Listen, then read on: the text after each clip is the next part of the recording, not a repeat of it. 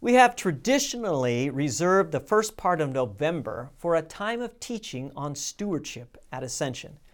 This coming weekend, I will be sharing a message that explores the reasons behind why we give. Now, don't worry, we won't be having any special appeals for funds or conversations about weekly budgets. No, this is going to be more of a why to give sermon rather than what to give. I know, anytime we talk about money, it is an uncomfortable conversation. Hey, not only for you, the hearer, but also for me, the speaker. I can't be saying one thing and then doing another, at least not in good conscience. Plus, I have a family who's listening as well, and they keep me very honest. But at the end of the day, speaker and hearers, we're all hearers of God's Word. And by the power of the Holy Spirit, we are then doers of that Word. And we are all at different points of our faith maturity.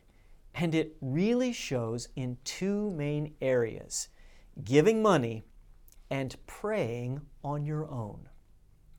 Both of these activities are in secret, in that most people don't know who is giving or who is praying. We all appear the same on a Sunday morning, but there is a close connection between giving and praying. Neither activity makes us more or less loved children of God, but that is not to say that there isn't a striking difference in the depth of relationship with God between those who give and pray as opposed to those who don't.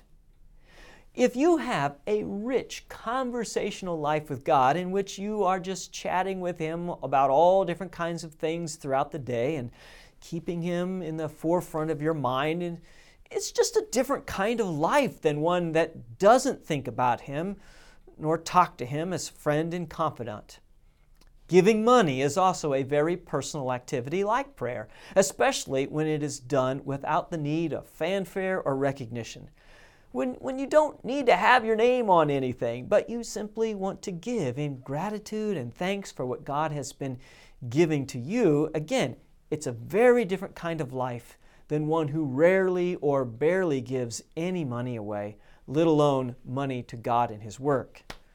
But no matter where you fall on the spectrum of little prayer to praying all day to little giving or amazing generosity, wherever your personal setting is, we often feel that that setting, wherever it is the best setting for us.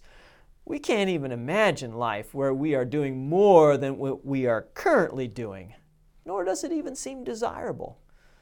Oh, maybe you'd like to do more, but you know that you just can't, at least right now.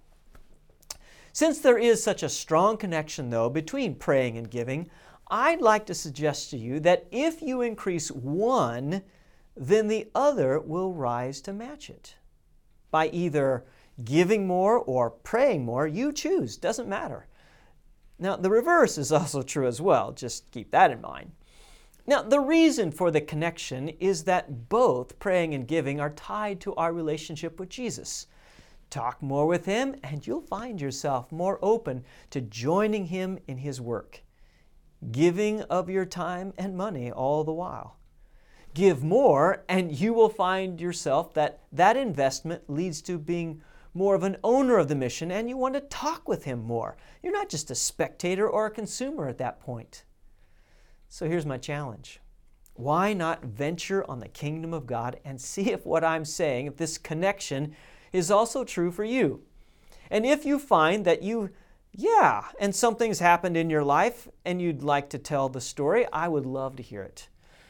From my last video on near-death experiences, I got to hear a kind of a cool story from one of our members whose family member had a near-death experience.